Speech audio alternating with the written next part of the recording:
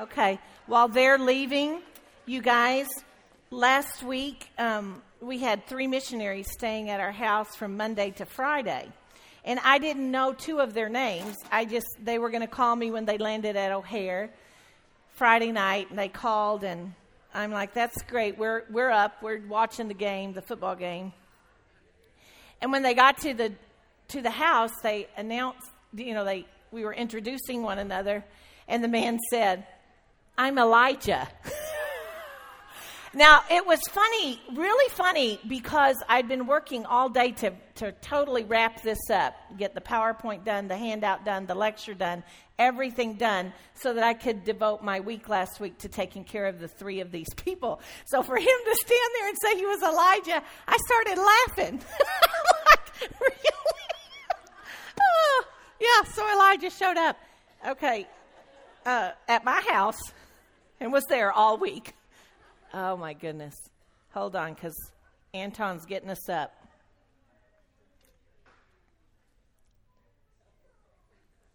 Don't be this house. This is not fun. Do not be this house. A few more are leaving. Anton, are we recording now? Excellent. All right. We are in week 4, surrender, days 1 and 2. And day 1 begins with 1 Kings 19, verse 19, and the first word is so. So we have to back up to see what the so is for. And if you back up, you find just in the immediate previous verses, God tells Elijah to anoint 2 kings, 1 king over the enemy, 1 king over Israel, and then to anoint his successor. How would that feel? Elijah, you're not all that. Elisha's going to come and take your place. So that when the verse starts, so that's what's just happened. So Elijah is obeying God and going to anoint Elisha. With the call of Elisha in our study this week, the topic of mentoring was brought up. But if you look forward in your book, you're going to see the next whole chapter is called mentoring. So we've made a choice in the teaching. Chris and I are both going to be teaching on the next chapter in your study guide called Mentoring. The whole day 1 through 5 is called Mentoring. And so what we're going to do is one of us is going to cover biblically the topic of mentoring, and the other is going to cover the scripture in Kings. So I encourage you today in your groups, don't get bogged down in the mentoring part of day 1. Focus more on day 2 or the scripture of day 1. Do you understand what I'm saying? Because we're going to come back and spend 2 whole weeks on mentoring. Okay, so use your time well in your groups today. Okay? All right, so we're going to pass on into chapter 20. Chapter 20, verse 1 says, "About that time, King Ben-Hadad," and we're going to call him King Ben for the rest of the morning. It's easier, "of Aram mobilized his army, supported by the chariots and horses of 32 allied kings. They went to besiege Samaria, the capital of Israel, and launched attacks against it." Now, as a refresher, because most of you probably did your lesson last Tuesday and Wednesday, and now you're like, now where are we? So for those people, I just want to do a brief overview of the whole chapter, and then we're going to look at who is God. What do we learn of who, our chapter is called, the whole week is called Surrender. And if you'll notice on your handout, I titled this, "To Whom Do We Surrender?" So let's jump in to chapter 20. And I thought a map might be helpful, especially for the visual learners in the group. Let's get our bearings. So there's a war going on between Israel and Aram. You see Aram up there to the north, and by Israel I mean the northern kingdom, right? The 10 tribes. So we have some key places and people that are happening in this chapter. Aram, and then the people that live there are called Arameans.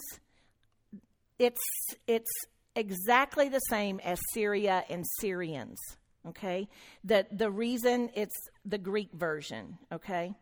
The Greek version of Aram and Aramean, is Syria and Syrian. Not to be confused with Syria, which is not showing up here, but it's more north. It's more north.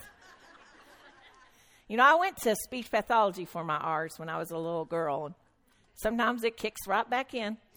So Assyria is more north than what's on our map there. And do you remember? Assyria they're the very powerful kingdom who will eventually take over Israel and disperse them. So that's important to remember as we go on. Assyria, by the way, is present-day Iraq. That's where Assyria is. All right, so look at the capital. The capital of Aram is Damascus. It was then, it still is today, way up there, okay? That's going to come back at the end of the story, too.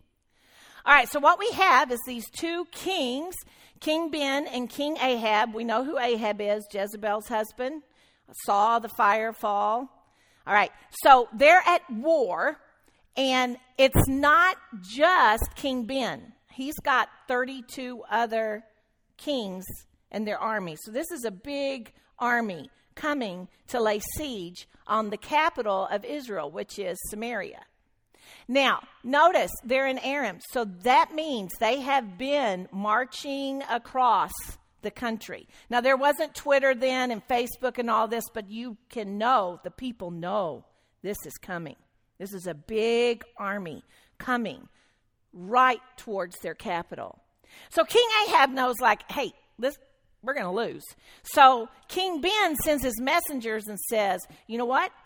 You give me all your gold and your silver, your wives, and your good children. I love that. Is he just going to leave the brats, I guess? I don't know. That's what Scripture says. You read it. I'm not making this up. So King Ahab's like, yeah, we're going to lose this. Okay. And then King Ben comes back and says, no, just to be clear. See, I think King Ahab thought he's just going to treat me like a vassal. So in other words, I'll pretend like the stuff is his, but I'll get to keep it.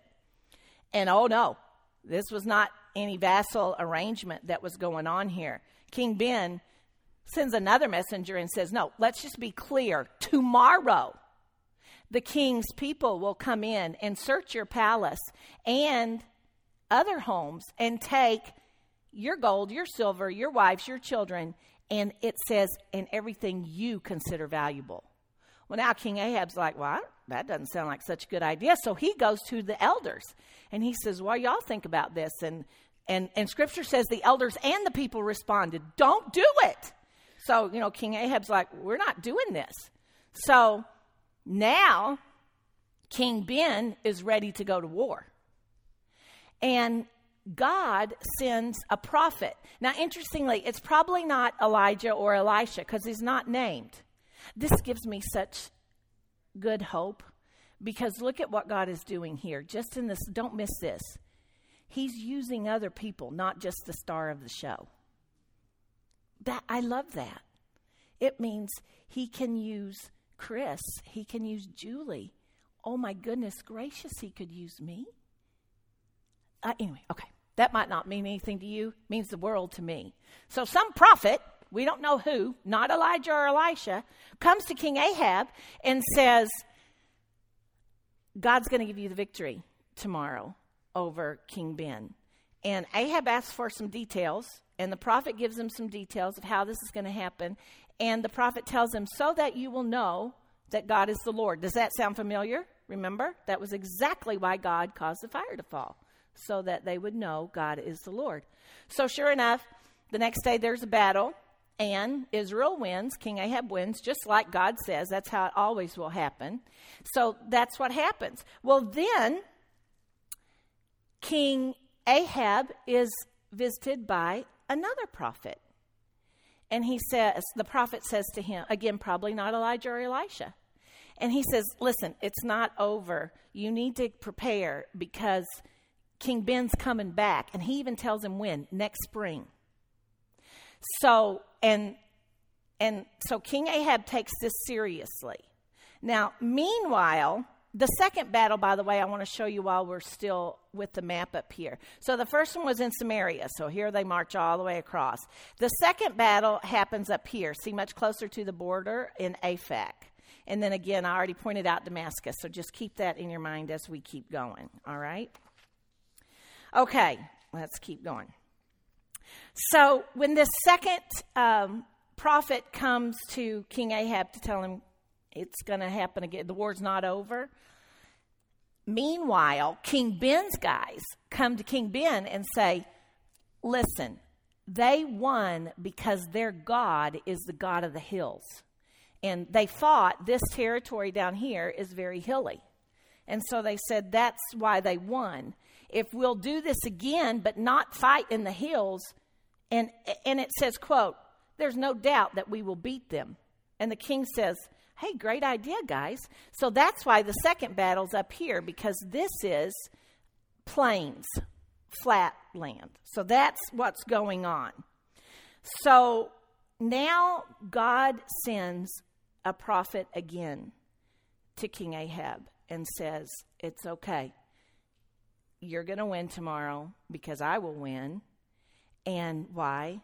So that you will know that God is the Lord. You see how purposeful all of this is? Well, it says the two armies are poised for battle. There's a face-off. And it gives a description of the Israelite army, and it says that they look like, this is in verse 27, but the Israelite army looked like two little flocks of goats. I guess that's better than one little flock of goat, but you get the picture. This is bad. Two little flocks of goat in comparison to the vast Aramean forces that filled the countryside. So the odds are definitely not in Israel's favor, are they? Definitely not. But the prophet says, you're going to win, because God says God will win, so that you'll know that God is the Lord. So there's a face-off for 7 days.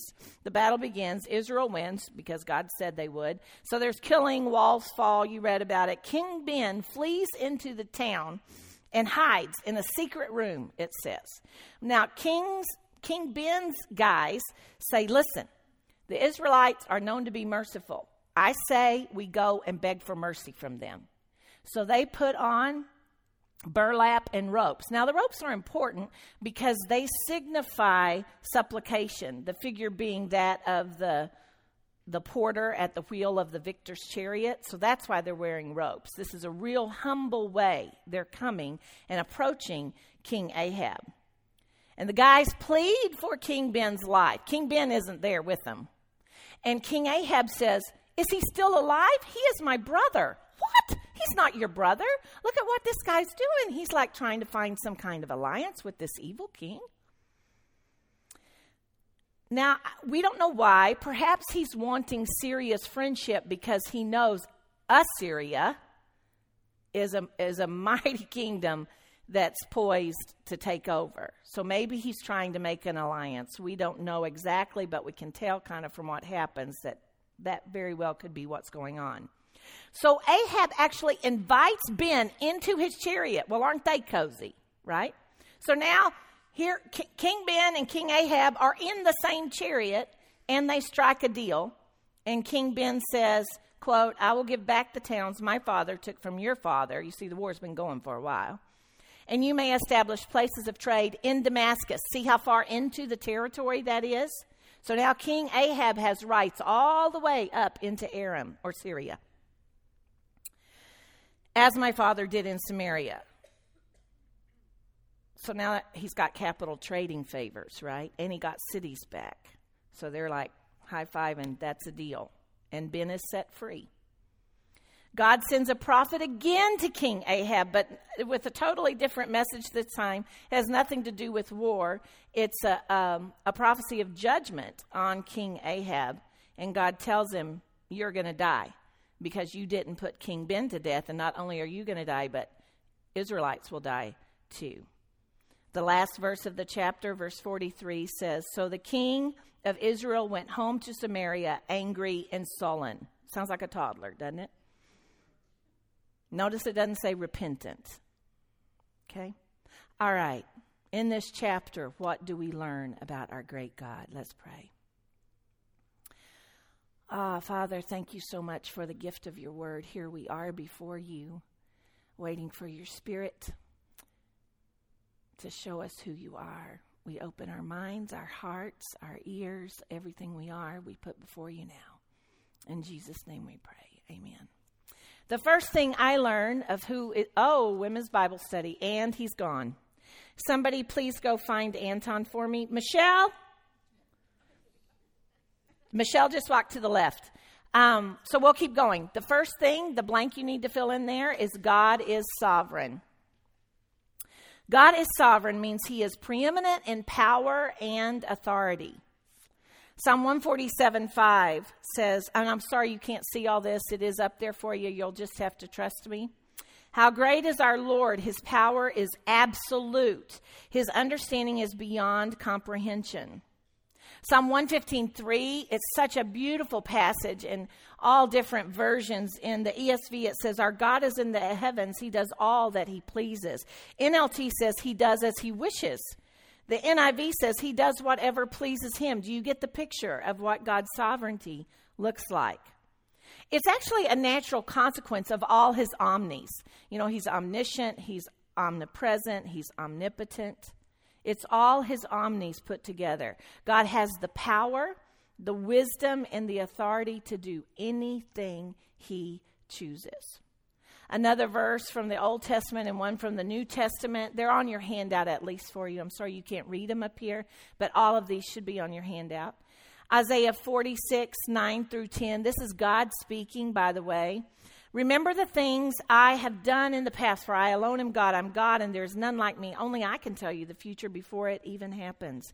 Everything I plan will come to pass, for I do whatever I wish. Thank you, Anton. Acts 17 from the New Testament. From one man he created all the nations throughout the whole earth. He decided beforehand when they should rise and fall, and he determined their boundaries. His purpose was for the nations to seek after God and perhaps feel their way toward him and find him, though he is not far from any one of us. In our scripture passage today, where do we see God's sovereignty? Well, do you see his plan? Do you see he's naming kings? He says who and what nations will rise and fall and when. He has prophets, and he has the next prophet. Do you see his sovereignty? In verses 19, 15 through 16, in the chapter right before, God tells Elijah, remember, to anoint 3 different people.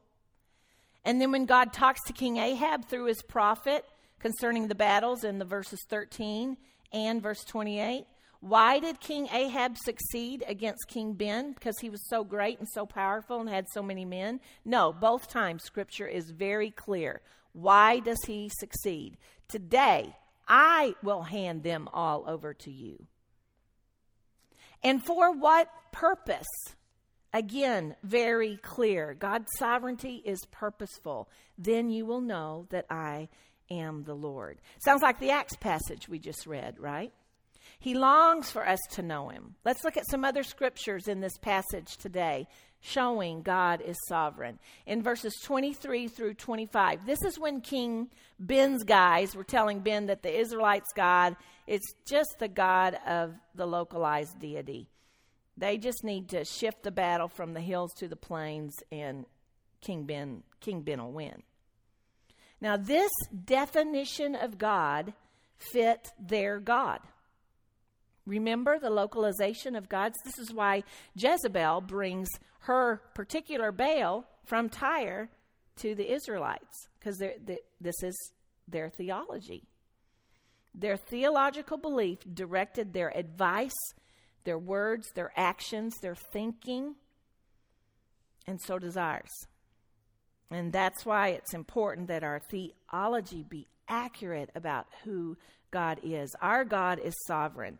The second victory God gives them, the Israelites, was in direct response to this wrong theology spouted out in verses 23 through 25.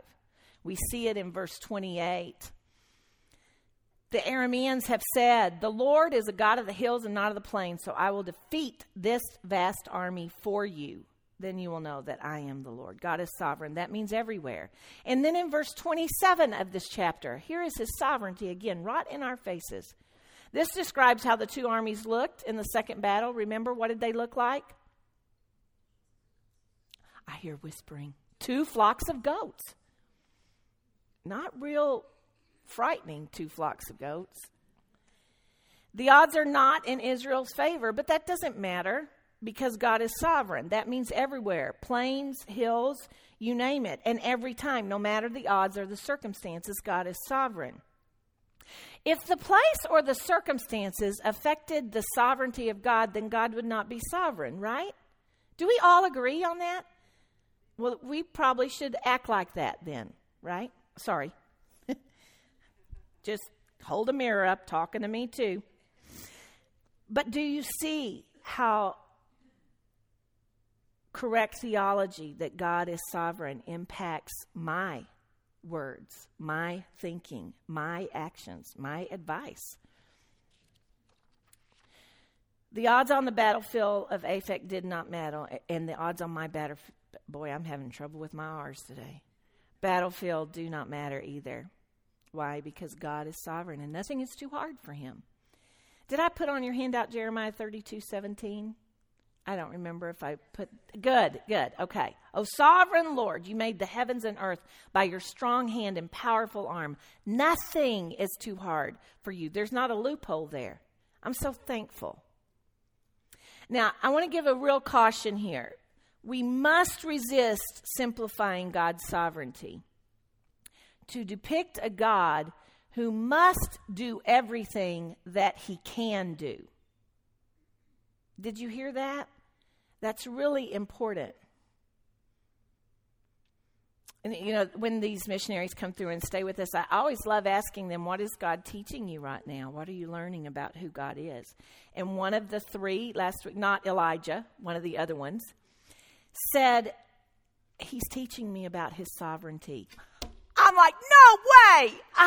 That's what I'm teaching about next week and what I've just been immersed in for the whole last week and all day of Monday. Just verse after verse of the sovereignty of God, much more than what's even on your handout. It was so much fun. We sat there and talked about the sovereignty of God. Now, any analogy that I can give you or anyone else can give you always falls short when we're talking about our great God. But I want you to listen to this, and I pray that you will get the point of just how sovereign God is. So I've got this bucket here, and there's an ant in here. There's one little ant in here. Now, the sovereignty of me over the ant, does anyone question that?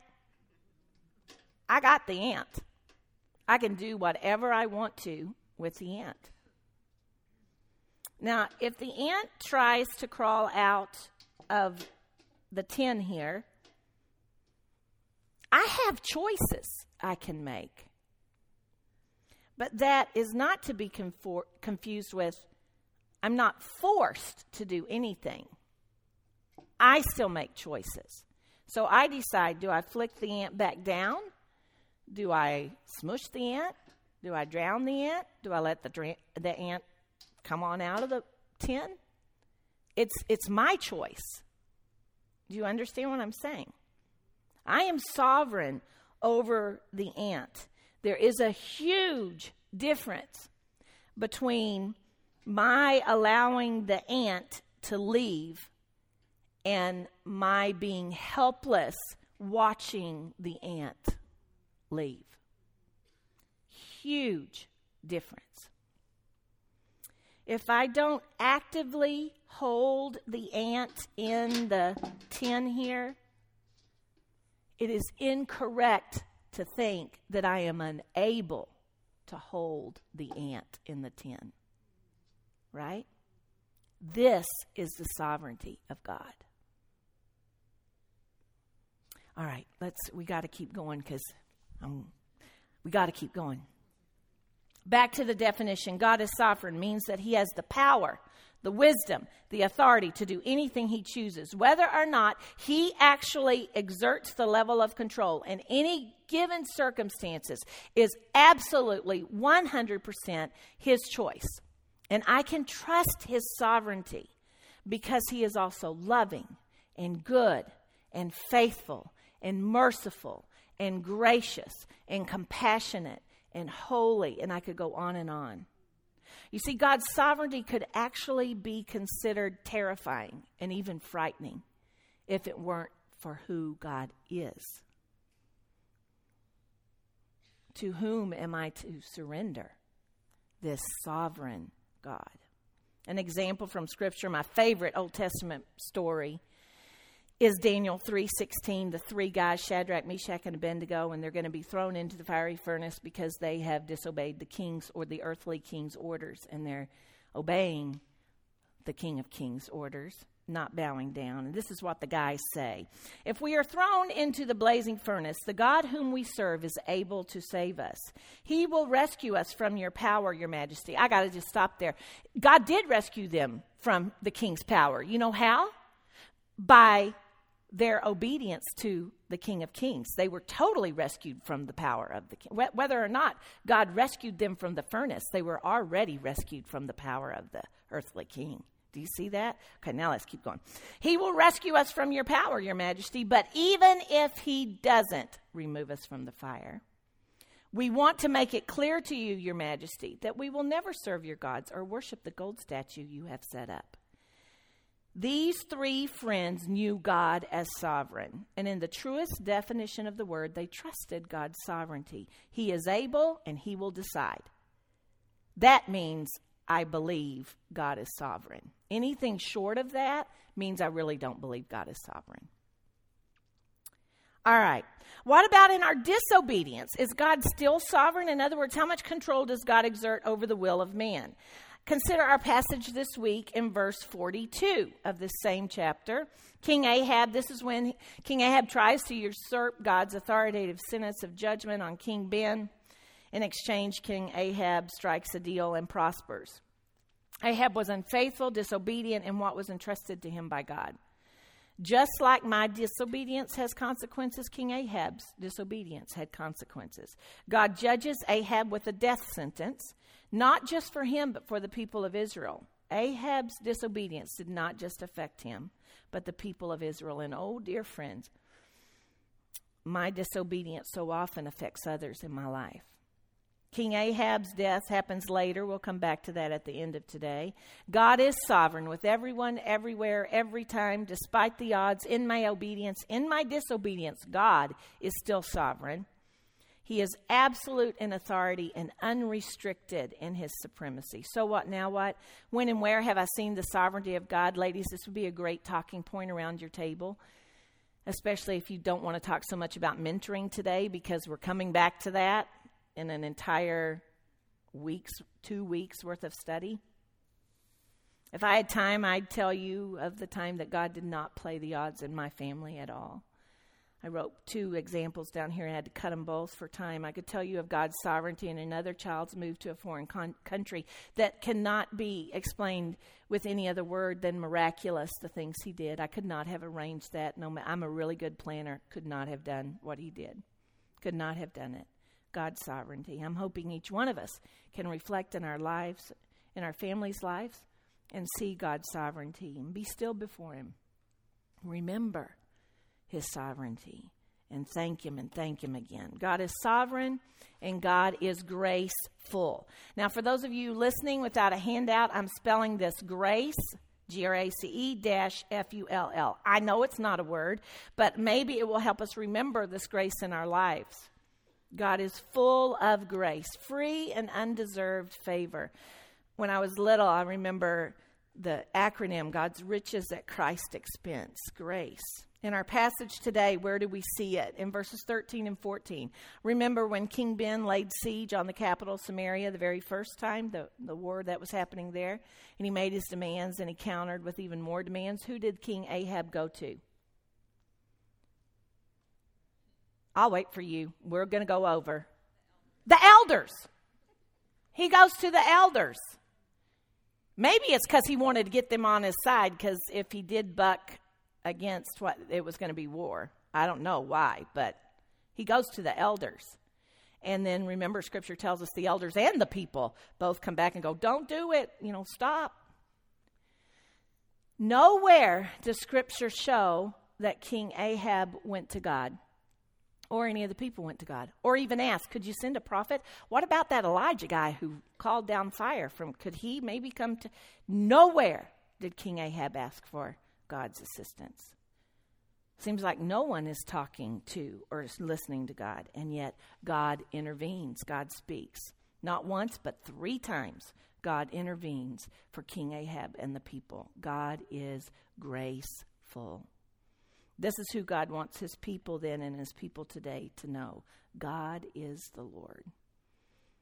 So what now? What? How is God graceful? Am I living in the truth of God's saving, sustaining grace? You see, God's grace saves me, and then God's grace sustains me each and every day. What do I mean by this exactly? Let's look at a few scriptures to help us examine in our own lives. In Ephesians 2:8-9, this is God's saving grace. God saved you by his grace when you believed, and you can't take credit for this. It's a gift from God. Salvation is not a reward for the good things we've done, so none of us can boast about it. Jesus Christ has already accomplished your salvation in his birth, his life, his death, and his resurrection.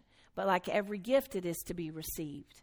So if you have not received God's saving grace, you can do it now. You can stop listening to me. It'd be the best use of your time in all eternity to stop listening to me, and you could even do it right now. If you want to talk about it, I'd love to talk with you about it. I know your leaders would love to talk with you about it. Chris would, Julie would, Michelle would, Tiffany would. You can do it today. God's saving grace must be received. But it doesn't stop. His grace doesn't stop with my salvation. It sustains me. God's grace allows me to live in freedom. Romans 6:14. And for time, I'm going to ask you to read these on your own. God's grace is working through me. We see this in 1 Corinthians 15, verse 10.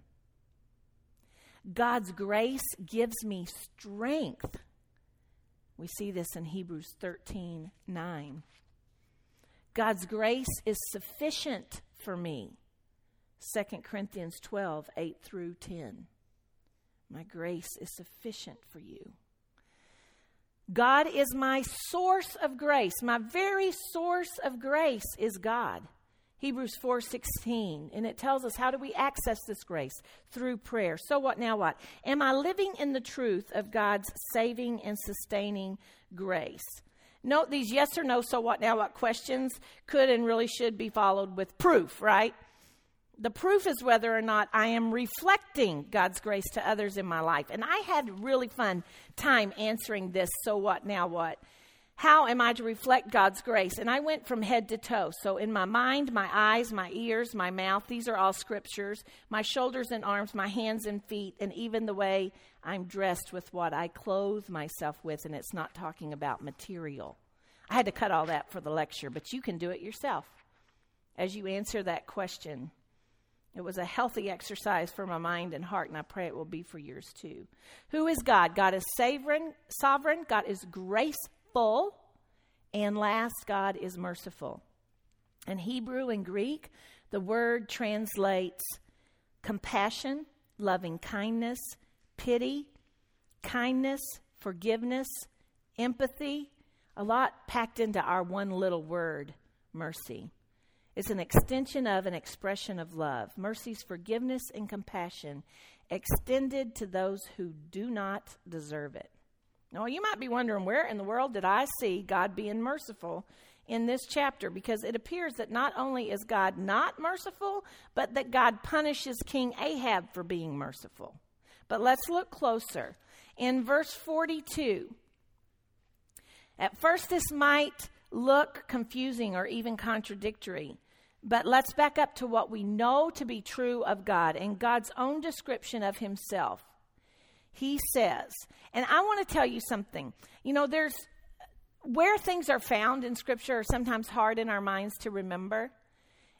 But there's two scriptures that we just need to know. John 3:16, which many of you know, and this is the other one. If you want to know who God is, watch me. You're going to leave knowing where this scripture is all the livelong days of your life. Even if you can't quote the scripture, you'll be able to find it. A really important scripture. What number am I holding up? What's the second book of the Bible? Exodus, Genesis, Exodus. What chapter are we going to be looking at? 33. And what's the verses? 4 through 6, 4, 5, and 6. Did you hear that? It's a very important verse because God is describing himself. Where is it found? Don't look up there. Everybody just look down. Look at your shoes. Where's this verse found? Exodus. What chapter? And what verses? There you go. All right? You got that forever. Exodus. It's a really important verse. Exodus 33, 4 through 6. Some of you are going to go home and go, I think it's Genesis chapter 2. No. It's a really important verse in Exodus 34. See? Well, now you won't forget because you got to correct the teacher. How fun is that? All right, where is it? Exodus 34, 5 and 6. Look what he says. This is what God says, who he is. He's talking to Moses, by the way. Yahweh the Lord, so he gives himself a name. The God of compassion and mercy. I'm slow to anger and filled with unfailing love and faithfulness. So God is merciful. We know that. So what's happening in this chapter? If God is merciful, what is happening?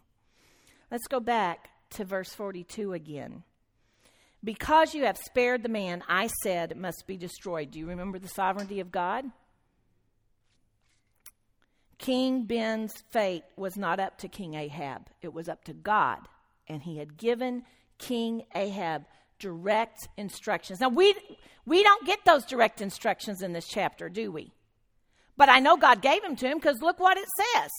Because you have spared the man I said must be destroyed. So God did tell King Ahab to do this. And King Ahab chose, for whatever reason, probably political gain, to not kill King Ben, to make a deal. All right. His sovereignty is such that God is merciful to whomever he chooses. And God declares this in Exodus 33. See, I messed up there. But the most important verse, they're all important, but you get it, right? Exodus 34, 5 and 6. All right. We're not going to read the whole passage of Exodus 33, only one part of one verse. This is God speaking, and he says, I will show mercy to anyone I choose, and I will show compassion to anyone I choose. In the New Testament, this is again, I like to give you guys Old and New Testament just so you see. In Romans 9, read it for yourself, the whole chapter. In the middle of it says, in verse 14, are we saying then that God was unfair? Again, I encourage you to read the whole chapter. But in verse 16, for our time constraints, it says, so it is God who decides to show mercy. We can neither choose it nor work for it. You see, mercy and grace are the same in that. We cannot work for God's grace. We cannot work for God's mercy. In his sovereignty, he generously extends it to us. So what now? What? How have I known God is merciful? Consider a few verses again from the Old Testament. Psalm 145, the Lord is gracious and full of compassion, slow to anger and great in mercy.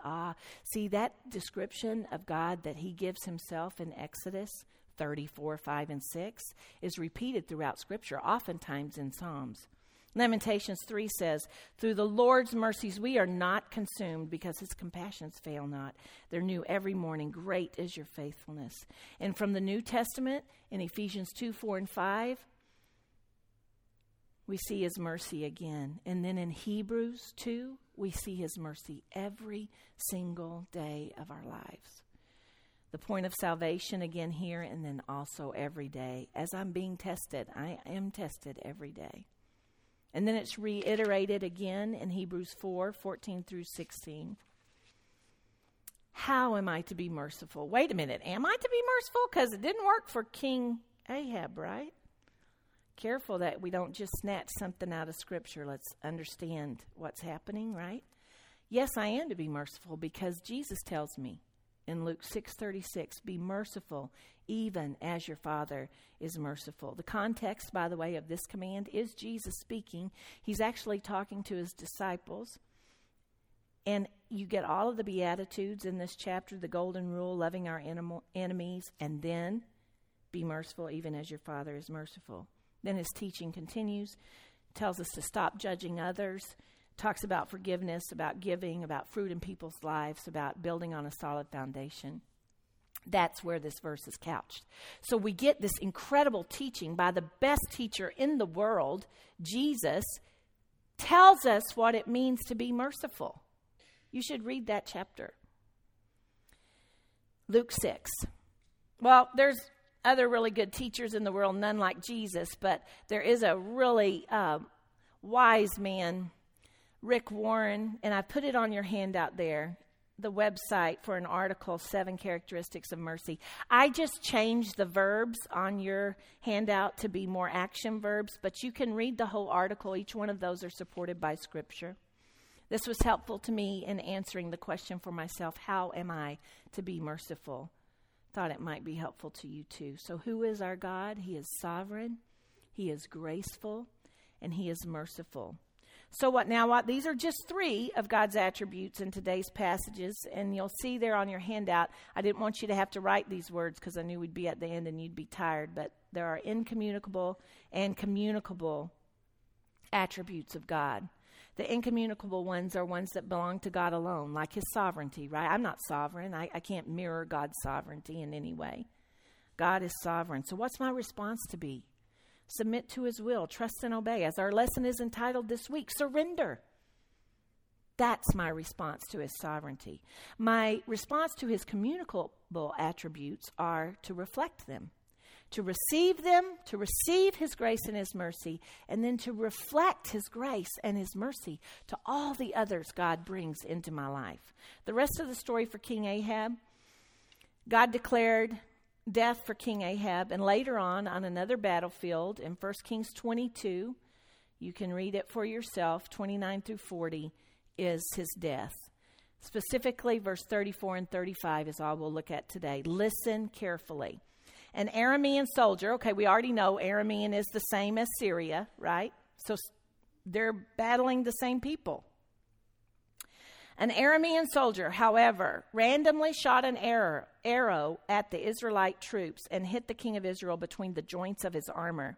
The king of Israel is King Ahab.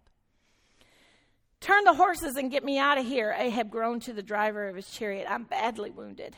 The battle raged all that day, and the king remained propped up in his chariot facing the Arameans. The blood from his wound ran down to the floor of his chariot. Wonder if it was the same chariot that he invited King Ben to come up in. And as evening arrived, he died. Talk about the sovereignty of God. Did you hear that? When Taylor was little, I'm going to tell this. We didn't even have this campus. We were all over on the other campus, and we were trying to decide what to do with the little children for the second hour. We didn't want to have to sit through Sunday school the same thing twice. So Chris Saros and myself and Ron Beers did children's church.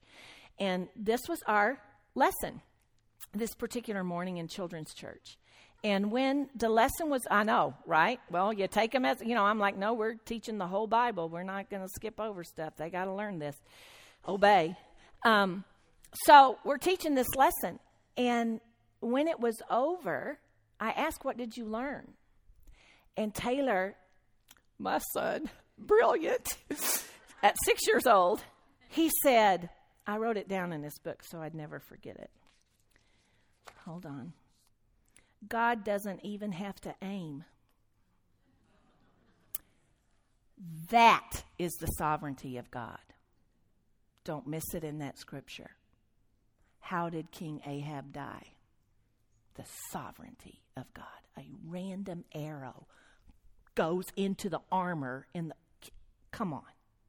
The sovereignty of God.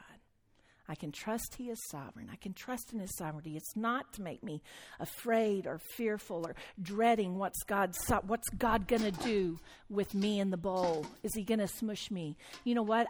No, because His whole character is in perfect balance with His sovereignty. He is just as loving as He is sovereign. He is just as merciful, just as graceful as He is sovereign. I could go on, but we can't. So I'm going to close with agreeing with John Calvin. It is a most blessed thing to be subject to the sovereignty of God. Amen? Amen.